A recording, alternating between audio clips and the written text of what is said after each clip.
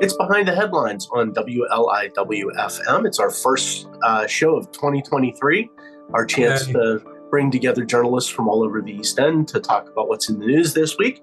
I'm Joe Shaw. I'm the executive editor of the Express News Group. We publish the Southampton Press, the East Hampton Press, the Sag Harbor Express, the website 27east.com, and Express Magazine. My co-host is Bill Sutton. He's the managing editor of the Express News Group. Good morning, Bill. Good morning, Joe. Good morning, everybody.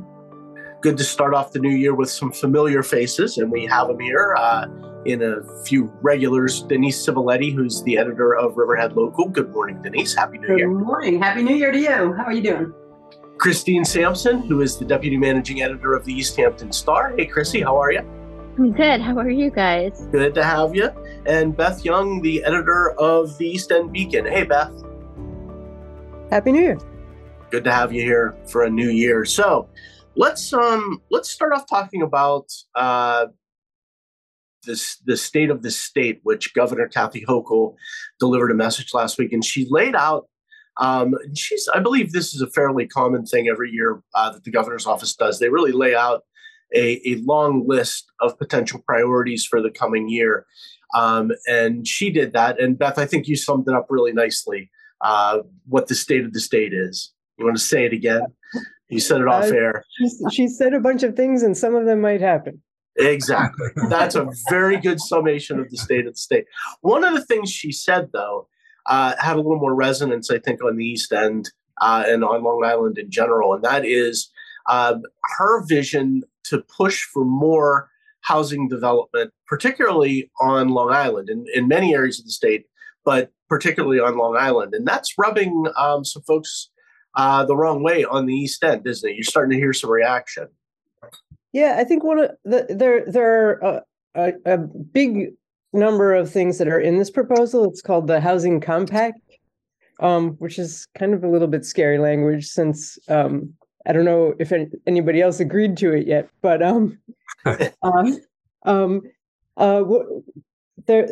it would set higher requirements for more housing being built on Long Island than upstate. It's like 3% over the next 3 years, whereas upstate would just be 1% over the next 3 years. And there are various ways that she talked about being able to get there. But one of the big ones that is really relevant on the East End is that the plan calls for mandating the rezoning of areas around Long Island Railroad stations to allow for higher density housing.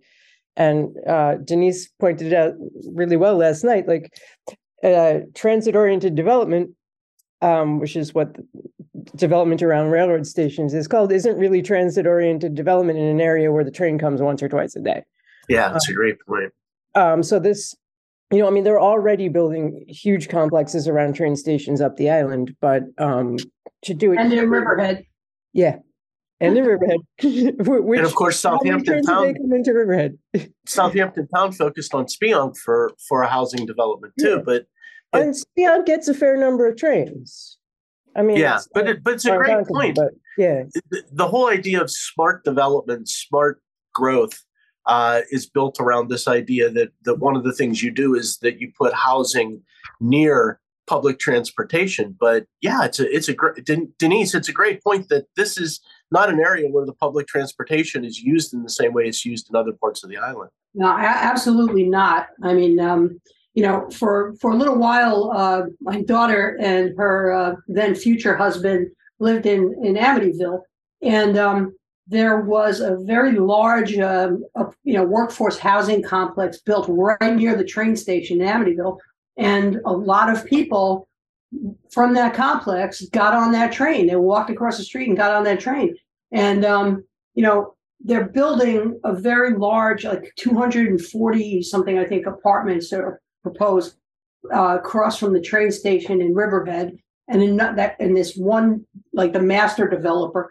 And then there's this other apartment complex, and I'm not going to quote the number, but it's already under construction. That's not it's supposed to be, market rate. And it's all in this transit-oriented development district that the town created. And, there's that train station there. As you point out, Beth, the trains come each way in Riverhead anyway, twice a day. And they are very, very, I mean, to say the trains are underutilized is a giant understatement because they don't serve a purpose for people going to work from the North Fork, from Riverhead and points east on the North Fork, because they stop, where they stop, it's not where people are working. And that's arguably, you get off the train, what are you supposed to do? There's no connecting, it's a joke. So people drive. I mean, that's, But that's the difference, right? Up Island, in Nassau County, you still have a lot of people commuting to the city, and so to the city, absolutely. When you're heading west, it makes sense. If you're heading east, it doesn't. Sorry, Chrissy. I was going to say, I grew up in Nassau. I grew up around, close to the Hicksville train station, and there are trains like 2 to 3 times an hour from Hicksville and Mineola.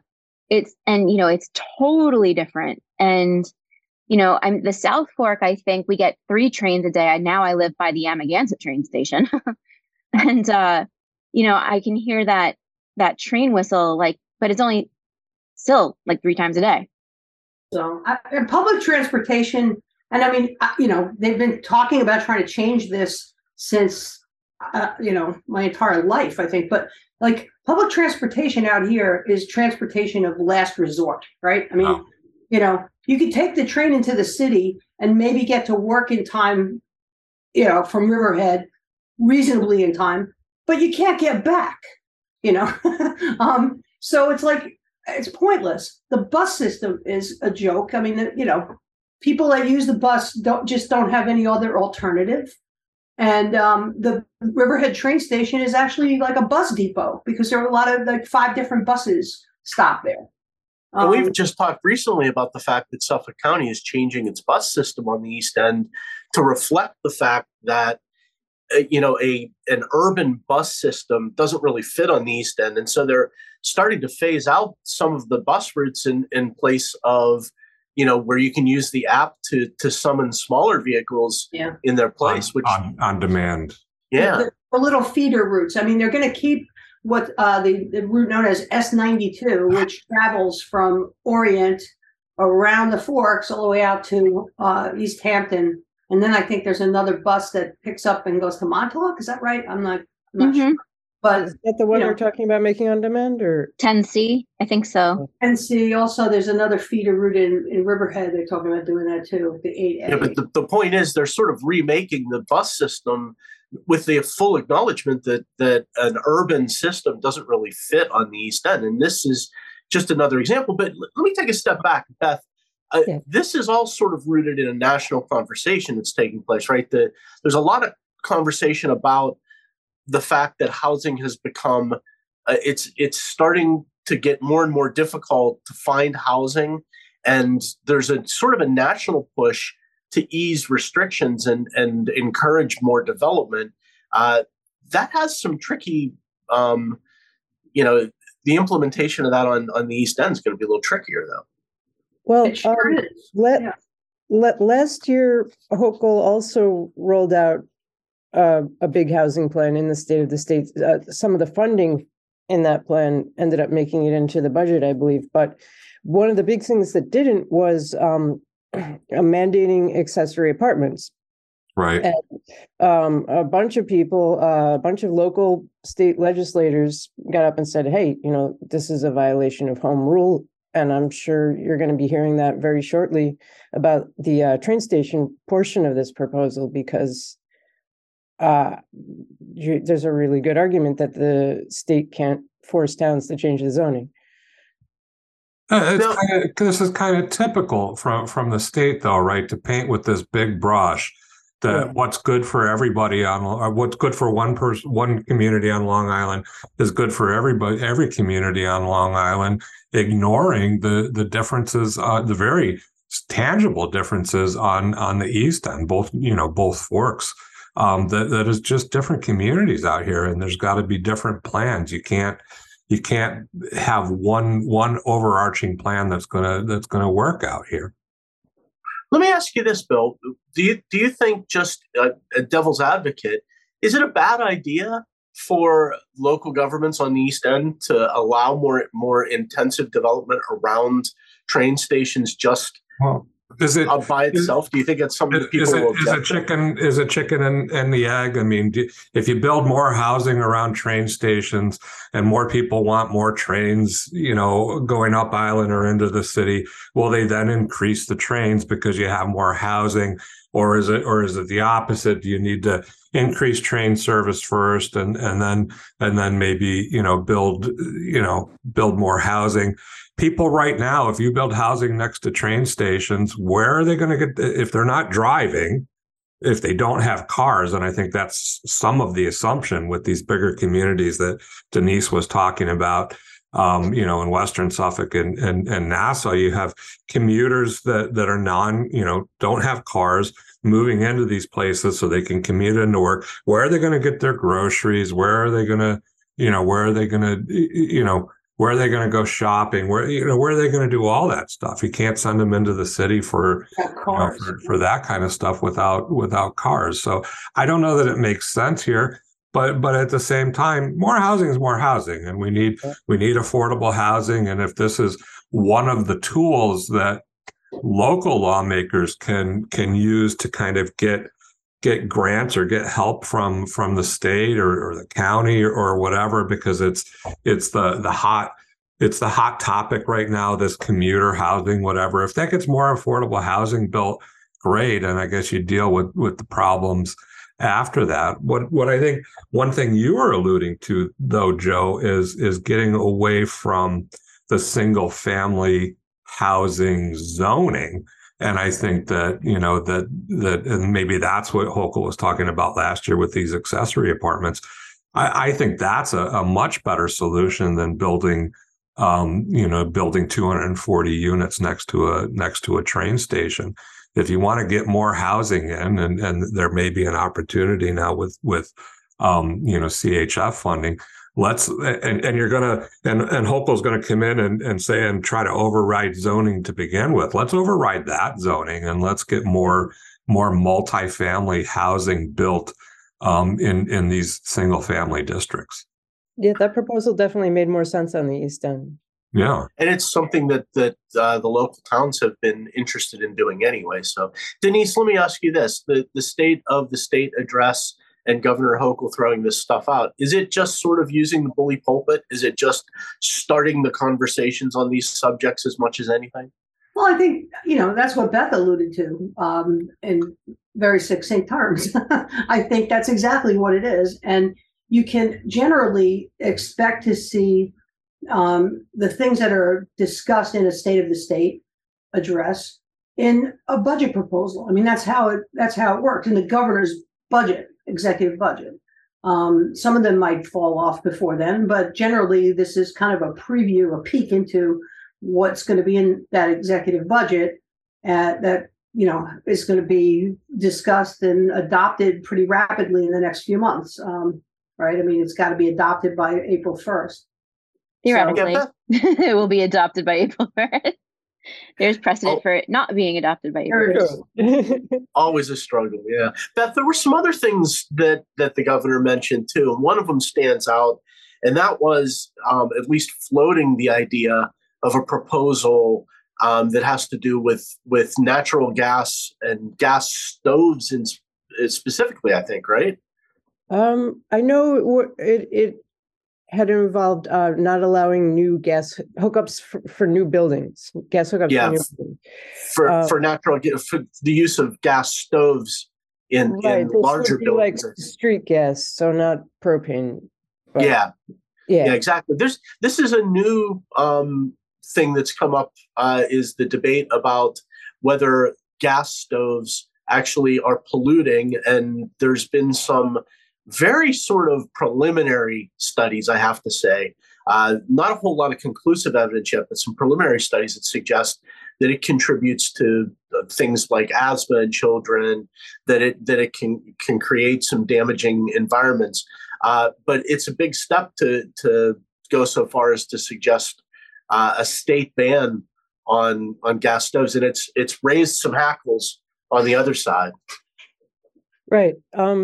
I mean, the gas hookup thing is really primarily, from what I've heard, it's advancing the goals of the Climate Leadership and Community Protection Act, which is calling for the state to wean itself off of fossil fuels and electrify everything, basically. And one of the big places that's difficult to electrify is housing, because, when you buy a home heating system, you're making a 30-year investment. And there's so many heating systems out there that are fossil fuel heating systems right now that people are still using, and they're still working fine. So not allowing new natural gas hookups would really force people to start looking at heat pumps and other forms of electrification of their house, heat pump water heaters. I mean, there's a whole bevy of new and not so new technology out there.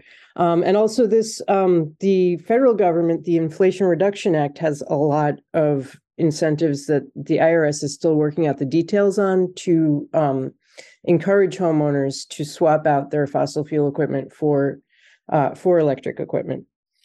That's not a small thing.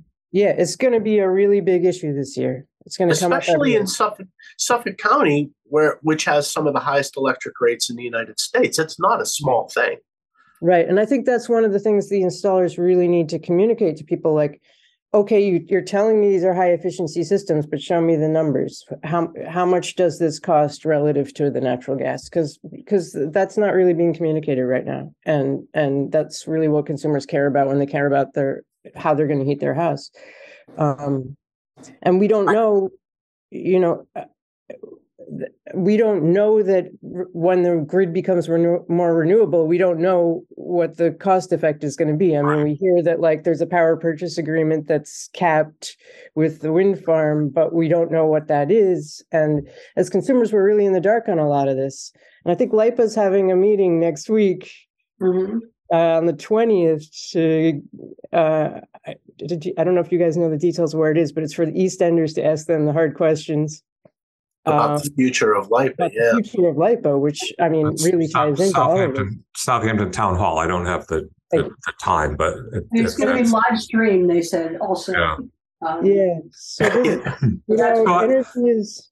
So I have an electric furnace, and that's just what was in there when I bought the house and moved into the house. But can I get some kind of check now? I mean... I think you can. I think you can hire an installer and they can get a check. It's pretty expensive. I'd like some money back, and now that I know I'm doing the right thing, it's interesting. It'll be curious to see how much of this stuff does come to pass, and how much of it is just sort of being floated by the governor. This, as we've alluded to a couple of times, the state of the state really is sort of a laundry list of topics as much as anything, right, Denise? It's more about just sort of starting conversations. Yeah, it's setting priorities and telling the legislature that the governor is going to be looking for funding for these things in the executive budget, and really just starting conversations. I was just actually looking on my website to see if I actually wrote a story about this. I'm not sure if I did or not, but I attended a Riverhead Chamber of Commerce meeting a couple months ago, where somebody from is it National Grid or Keyspan Energy? Like, which one is the gas provider around here? National Grid. National Grid. It's National Grid now, I believe. Yeah. Okay, so that was, and the guy gave a really interesting talk about the climate, the climate legislation and the transition to electric and stuff. And he said, this is all well and good. The state has set some extremely ambitious goals, and the state does not have the electric infrastructure in place to make them happen, And that sounds like a segue. No, I mean, and that is a segue, because this stuff is all tied together, and it just, and the segue that you're referring to there is with this battery energy storage stuff. The LIPA, I pulled up the thing about the LIPA commission hearing. It's Friday, January 20th at 11 a.m. at Southampton Town Hall. And they're going to have a live stream. I won't give the web address, but it's a live stream that's sponsored by the commission. I'll be posting a notice about this. I meant to do Tune into our website. And so go to our websites and you'll see the information here. But yeah, we're also planning to post something too. This is, Assemblyman Fred Thiel. This has been for a very long time a passionate topic for him, is the future of LIPA and the need to reconsider it. But so I do want to move into this new topic. Before I do, I'll remind people that this is Behind the Headlines on WLIW-FM. I'm Joe Shaw. My co-host is Bill Sutton. We're with the Express News Group, and our panelists today are Denise Civiletti of Riverhead Local, Beth Young of the East End Beacon, and Christine Sampson from the East Hampton Star. So let's talk, Beth, about the proposal in Southold.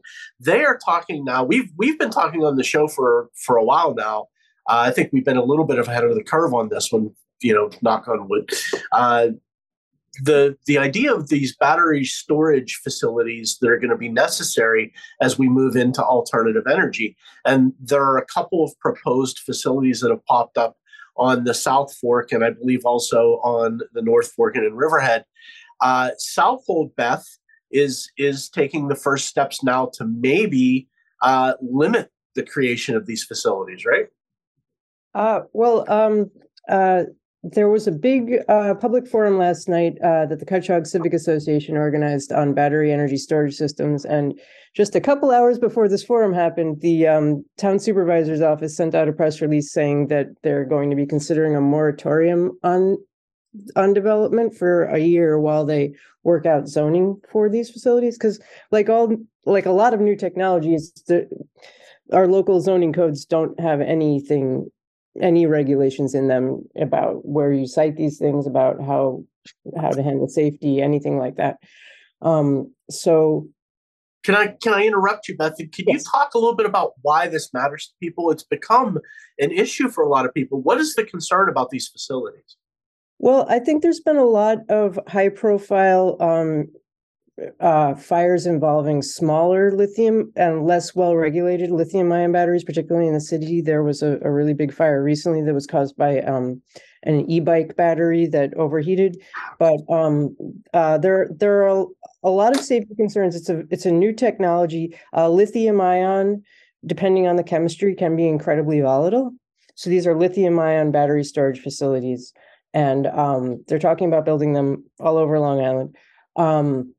I believe there's one in Montauk already, and maybe one. I think it's if not there, it's going to be there soon, and there's all sorts of issues around the site of that because it's like a flood zone, right? Something like that. Yeah. Which, because electricity and water work really well together. So that's the 5 megawatt facility. There's a proposal for one in Cutchogue that's 80 megawatts. And I believe there's 2 proposals in Riverhead that are also equal, similar scale. Yeah, one is 100 megawatt, one is a 60 megawatt. The 100 megawatt one is proposed on property adjacent to a senior community. So that presents issues in itself. I mean, well, they're always looking for batteries. That's the point. Is like the towns really need to plan for. They need to figure these things out, and that's what Russell said in his press release yesterday. And they need to plan for this stuff and not just let it happen as developers decide we want to build something here. Generally, as he pointed out in a conversation I had with him yesterday, on spec. So, yeah, the town needs to have a plan, and in order to develop that plan in a way that allows the town to develop a code and address proposals as they come in, he's saying we need to have a moratorium. So that would cover Southold Town, but not Riverhead, right? Is this also a conversation? Is this a conversation that may spread to other communities? Well, maybe other communities, but I don't think it's going to spread to Riverhead. Riverhead's been grappling with this. We've had these 2 proposals that came in that we know of. There may, who knows what conversations are being had in the planning department and with town board members behind the scenes, because that's what happens. And so there may be some kicking around that we haven't heard about yet. But these 2 proposals that have been made public, prompted, well, didn't prompt the board. The board had already had the planning department draft a proposed code for these things. I think because these other guys came in like over a year ago, like October of 2021, to have these pre-application conferences. And so then they started drafting a code. And they had a public hearing on the code, and then they had a second public hearing on the code. They added some dimensional regulations to it, with setbacks and things like that. But they selected, I think, 5 zoning districts where these things would be allowed. One of them is APZ, the Agricultural Protection Zone. One of them is a residential zone, an 80,000 square foot residential zone, and then a few industrial zones, 3 industrial zones. And there was very little. I mean, this was drafted by the planning department. It was presented to the town board. The town board, as is typical here, had very little to say in response to this presentation. They scheduled a public hearing, et cetera, and away we go. Meanwhile, these applications are kicking around. One of them has already, the Mill Road site has already presented a fully engineered site plan to the planning board, which, if for those of you who don't know, that means something. It means something because it's a very expensive endeavor to do that. And so they were basically told, even though they technically got a denial from the zoning officer who couldn't, there could be no building permit issued because it was not allowed legal use under the code. They were technically told, oh, they got that, but then they were told undoubtedly on the side, well, go ahead and get this ready because we're setting this code up. And however, it sounds like the demand is outpacing the municipal response to it. Absolutely. And I think that's something that's a common thread, not just in Riverhead, but everywhere with these things, with solar. With any new technology, right? I mean, that's bound to happen, and just hope. Giant logistics centers. It's like the same, circumstances over and over again. And hopefully, the municipalities are just able to catch up, and moving forward especially when comprehensive plans are as old as they tend to be. Like they're not really updated very frequently. Riverheads is over 20 years old now. Like when they first started putting that together. So. I don't know what's going to happen, but I don't think it's going to include a moratorium on battery energy storage.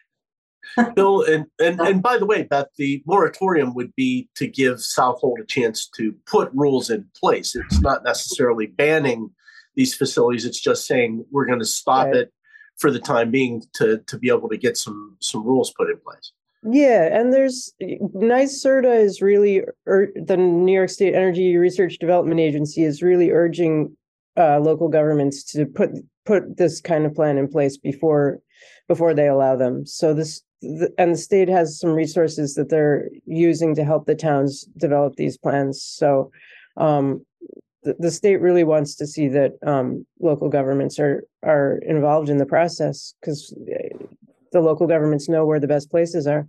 I mean, the Cutchogue site, it's industrially zoned, but it's on the most scenic farmland corridor back roads in town. So I think that was a shock to a lot of people who didn't even know it was industrially zoned land. And a lot of farmland in Riverhead is also industrially zoned, which people are learning the hard way. Interesting. Bill and Chrissy, the Southampton and East Hampton, this is on the radar because I know there are some proposals. Certainly in Southampton town, some proposals have propped up, but I don't know that the towns are. I'm not sure this is really caught up to the town agendas yet. Have you heard much talk?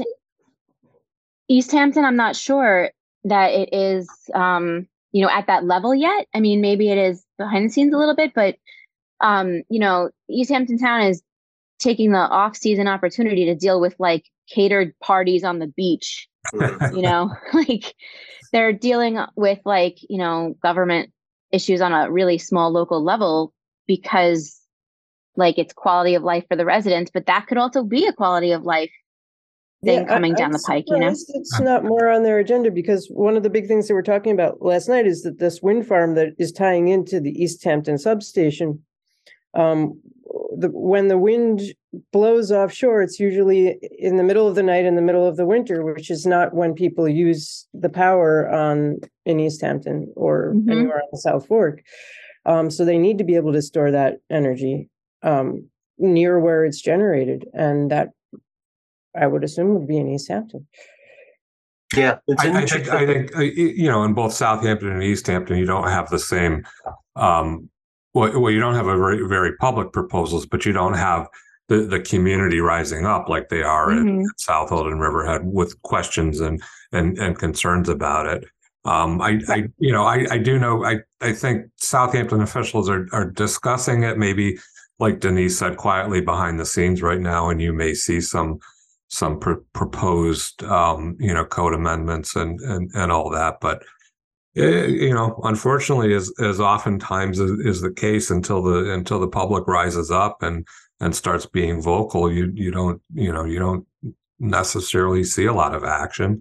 They're busy doing a lot of things, but this is certainly something that we're going to be hearing a lot more, I think, in the next year or few years, and especially with the wind farms.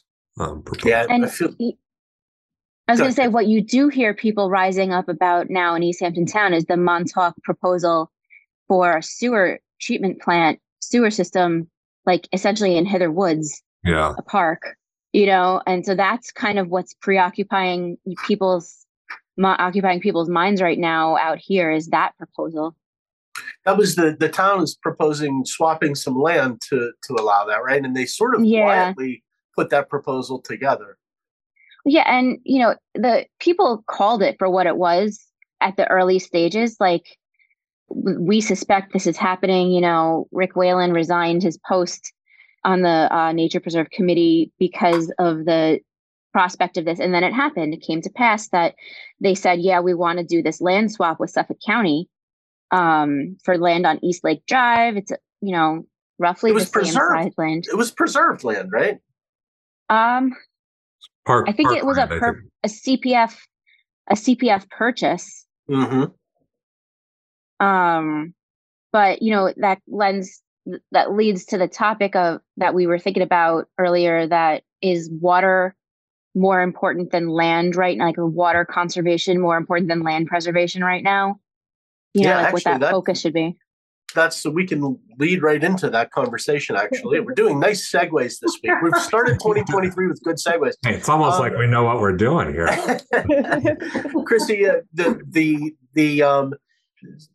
East Hampton Town Supervisor Peter Van Scoyoc this past week raised the possibility that it may be time to start thinking about reprioritizing community preservation fund monies, that instead of primarily using that money for land preservation and in using a small portion of it to fund water quality projects, in East Hampton Town, at least, the idea may be to turn that priority list around and to make water preservation the priority now instead of land preservation. I think it's timely too, in that, like with the recent IRS decision to not tax those septic grants, right? I know it's a little bit of a different topic, but it's kind of related in my mind in that, like, they wanted to prioritize. Yeah, it's all water quality. They're hoping that more of those systems come through, right? But that's not what's viable in that Hither Woods area. Mr. Van Scoyoc is saying. So that's why they're turning to this sewer idea. But he's not wrong in saying, like, people have been pushing this issue down the road. He's saying this is an area where Montauk community has historically disposed of waste. The groundwater flow is away from houses. So, like, I think it makes sense. It's very difficult to install the IA systems in areas where the water table is really high. Yeah. And in East Hampton, it's fair to say that there's not a whole lot of open land left to preserve. East Hampton. East Hampton's in a little different circumstance. I think Southampton still has some big swaths that they may have an opportunity to spend money on, but It's an interesting idea to suggest that this fund that was created 25 years ago to preserve land might actually be better used going forward, more specifically to preserve water. The land preservation efforts have clearly changed the region in a significant way.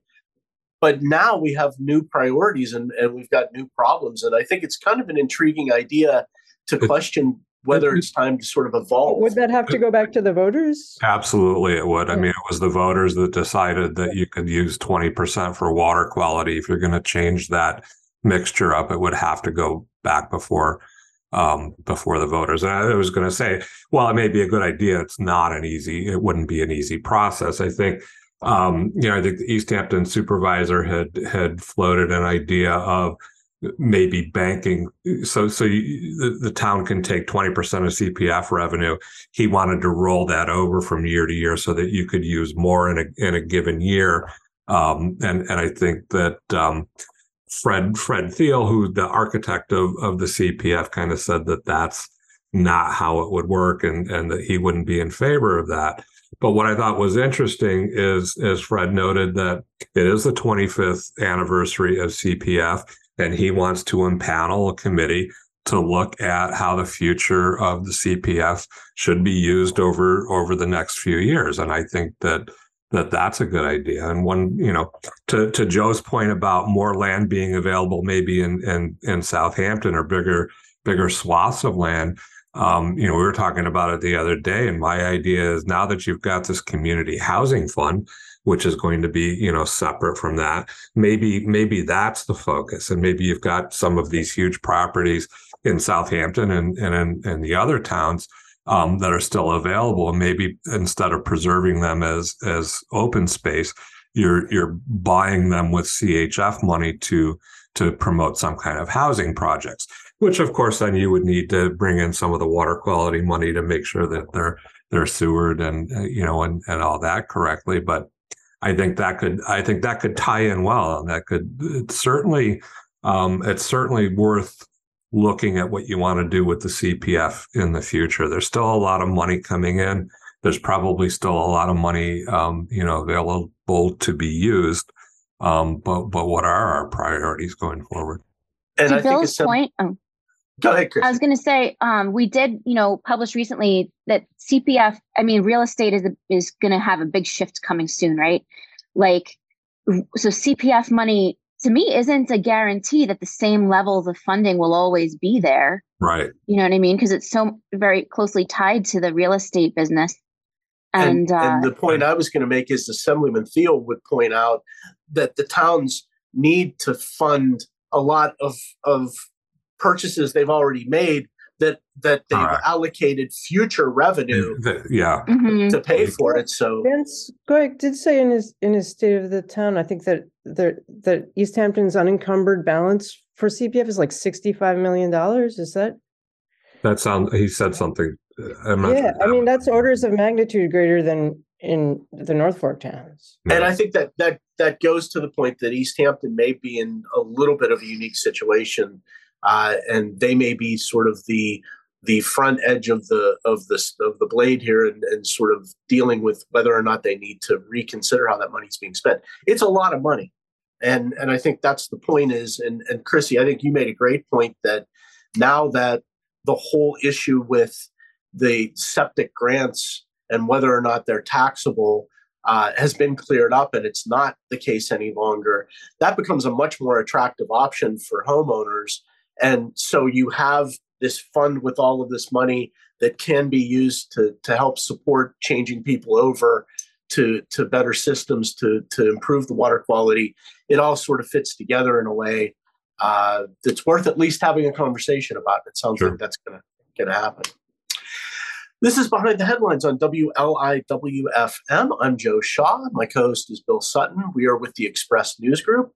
Our panelists are Denise Civiletti of Riverhead Local, Chrissy Sampson of the East Hampton Star, and Beth Young of the East End Beacon. Bill, real quickly, I do want to talk about some big news that came down this week in Sag Harbor, and that is on Thursday. It actually came down after our print deadlines, but on Thursday morning, Bay Street Theater the Friends of Bay Street announced that they were putting a big piece of property up for sale that had once been considered the future home of a new Bay Street theater. That's a big development. That is really big. A huge development. That's 22 Long Island Avenue, which is the former home of the 7-Eleven. And you saw that when Friends of Bay Street purchased that property, is it a year, 2 years ago? Whenever they purchased, there was a big uproar on that property. You saw 7-Eleven had to leave, and a new convenience store come in, and a lot of the business owners were told they were going to have to leave at some point. But yeah, it was promoted as this. I mean, we saw the pictures. It was this grand, waterfront theater with an amphitheater and access to Steinbeck Park and the really great plans. And I think it kind of went silent, a while ago, a few months ago. They all of a sudden they had stopped talking about it. So maybe people aren't surprised, but they sent out a release the other morning saying that it was it's on the market, that they no longer have that same vision. They examined the site, they said, and have determined that the property is no longer viable to build a theater as originally envisioned, which shocked me a little bit, because that was the big vision. I mean, there's and there's a lot of talk of other areas, and a nearby property about extending the park, that type of thing. So maybe some of that came into play. Although, they aren't being very specific other than to say it's on the market. Their lease was extended.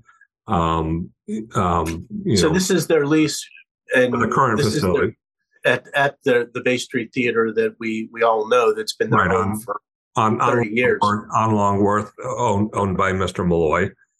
So they're going to stay there for a while, and which kind of goes against what they've been saying for years, that they needed a permanent home. They needed a home of their own to help with fundraising and all that. But, maybe that's the best solution moving forward. I don't know. So, Chrissy, this was a surprise, but it wasn't a shock, right? Because Bay Street had talked about this and they released some sketches, but they never really came forward with a concrete plan for that property. Like, there'd never been an actual proposal filed with the village, I don't believe. And it had been sort of talked about in very broad strokes since it was floated a couple of years ago, but it never really advanced beyond that stage. Yeah, that's correct. And to me, like, Adam Potter has a lot of his hands in a lot of things, right? Yeah. So this is, in my mind, I have a question now. Is it related? Is it an economic factor in general as well, given that his partners dropped out for the 79 unit housing complex that he had proposed in Sag Harbor? And where's that going to go? And of course, he's the guy, the founder. Is he the founder of Friends of Bay Street Theater, a founder or the founder? I know he's in the leadership of Friends of Bay Street. And the thing about it is, this is what gets interesting, is there's a handful of properties at play here that Adam Potter and Friends of Bay Street, but also Adam Potter separately, have been working with, and they're all sort of interconnected, the proposals. And it's interesting to me that now that this property, the Water Street Shops property, is back on the market, the mayor, Jim LaRocca, stepped forward and said, well, we'd love to see that become part of Steinbeck Park. This is all sort of moving parts. And as you said, Adam Potter's proposal for a retail and housing development is also sort of part of this mix, right? It's all mixed together. Yeah. And, in general, like I was referring to earlier, with changes forthcoming in real estate in general, like, are we seeing like a lot of big name people putting houses on the market, and like selling off assets? And I feel like there's a context to it. You know what I mean? Yeah, it could be a sign. Beth, you've been watching Sag Harbor for years and years. This was always sort of an idea of sort of remaking that part of Sag Harbor Village. The question now becomes, where does that conversation go? Yeah, I mean, there's going to eventually be a buyer for that property, and who knows what they will want to do with it. Oh. And I think it's beyond the Friends of 7-Eleven at this point.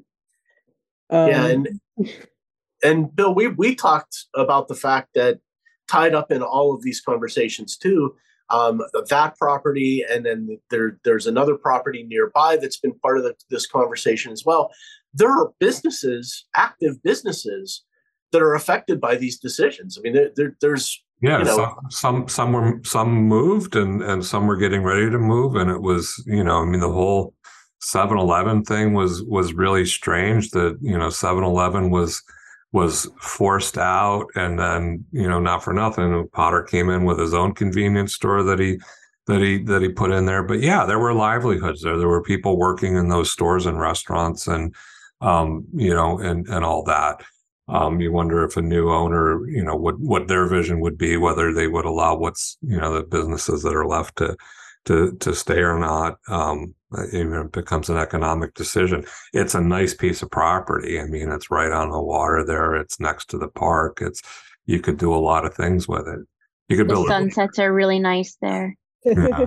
But yeah, that building is not in great shape. I mean, I can't imagine a new owner keeping. Yeah, exactly. Yeah. And what was intriguing to me was that Bay Street sort of pitched that creating a theater there could tie it in with the waterfront park, right, and make it sort of a connected. Not for nothing. Their original, I mean, the drawings and their, it wasn't, I don't think it was fleshed out plans, but their original plans for the theater weren't super well received in the community. The community had issues with the scope of it, the size of it, whether it would block some of the, the water view, that type of thing. So that may have been part of the frustration here, that they had hoped that the community was just going to embrace it and push it through, and and that they would have the theater that they wanted there, and maybe realizing that a scaled down version wasn't exactly what they wanted. I'm not psychic. I don't know what went into their decisions, but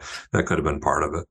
And, Chrissy, for context, we have to point out that it seems like when Bay Street's lease is up, and I mean, the last time it was up was 2012, and we had some reporting back then that there were conversations about Bay Street relocating to Southampton Village or Bridgehampton. Yeah, there were some different, and so this comes up. It seems like every time Bay Street's lease comes up, and now their new lease is good through, I believe, 2027. So it sounds like Bay Street is going to stay on site. They had a lot of conversations during this time about the need to grow and the need to add to the facility, but it sounds like they're going to make do with what they have for now. It's still not a long like stretch of time though, and like if they really want to get a new facility that is their own and not in a leased space, like wouldn't they have to still start now? Like, yeah, sure. Planning, it's going to take, you know what I mean? To get approvals and construction and all of that. Yeah. 5 years. Yeah. And in a perfect scenario, the village could help plan with them then too. Right. Yeah, it'd be interesting to see where that conversation. I don't think they want to go to Bridgehampton. I think it's a Sag Harbor institution at this point, and staying in the village, it's well loved and regarded in the village, and it's a big draw. I think it brings people into the village, and they're just part of the fabric there. Yeah, absolutely. Yeah. So, Chrissy, we have a couple of minutes left. I want to give you a chance to talk a little bit about a new project partnership between the East Hampton School District and Phoenix House, I believe. You want to talk about that a little bit? Sure. So Phoenix House is a nonprofit network of substance abuse treatment recovery. They've got some outpatient facilities, inpatient facilities. And last week, it was announced that the high school would be partnering, East Hampton High School would be partnering with Phoenix House to bring in a more formal way so that Phoenix House's licensed clinicians will be available to the high school as needed for a counseling resource when substance abuse or the risk of substance abuse is, coming to an issue with discipline, school discipline. And, right now, in fact, today, some clients of Phoenix House are going, they're visiting Jim Stewart's health classes. He's been there forever. And he always brings in the clients to talk to the kids about how substance abuse treatment and recovery look and feel. But this is just one more step forward and one more step in the, a formal direction together to have that relationship and make it really beneficial to not just the students in the school, but the families as well. Is this in response to something, or is this just a proactive attempt to sort of get the school district ahead of the issue? This is more proactive. So the school principal, Sarah Smith, specifically said that it's not in response to a particular demand. It's more, but the context is that East Hampton has always kind of been a little ahead of the curve with mental health. They have the South Fork Behavioral Health Initiative. Am I frozen? No, you're good. No, you're good. Okay. We're hearing you. Sorry. So they've had the South Fork Behavioral Health Initiative that they've been a part of for probably like 8 years at this point. They're trying to wrap their hands around mental health for students, and now this is another aspect of that. It does all fit together. That's a great thing. I mean, the sooner you get that message out there, the better. And then the other thing is that the Phoenix House isn't charging the school district for anything. Like it's they're a nonprofit, so they're leveraging what they already have in place. They also get some like public funding for their programs and such, and they have locations from here to Queens. And so this is going to not only be beneficial to East Hampton, but it'll also be a model. The CEO of Phoenix House told me that it's going to be a model for other school partnerships in communities where Phoenix House. I know they have a Hauppauge location. They have a couple in Nassau. Those kind of partnerships are so crucial. It's great to see that taking root here. We definitely support that.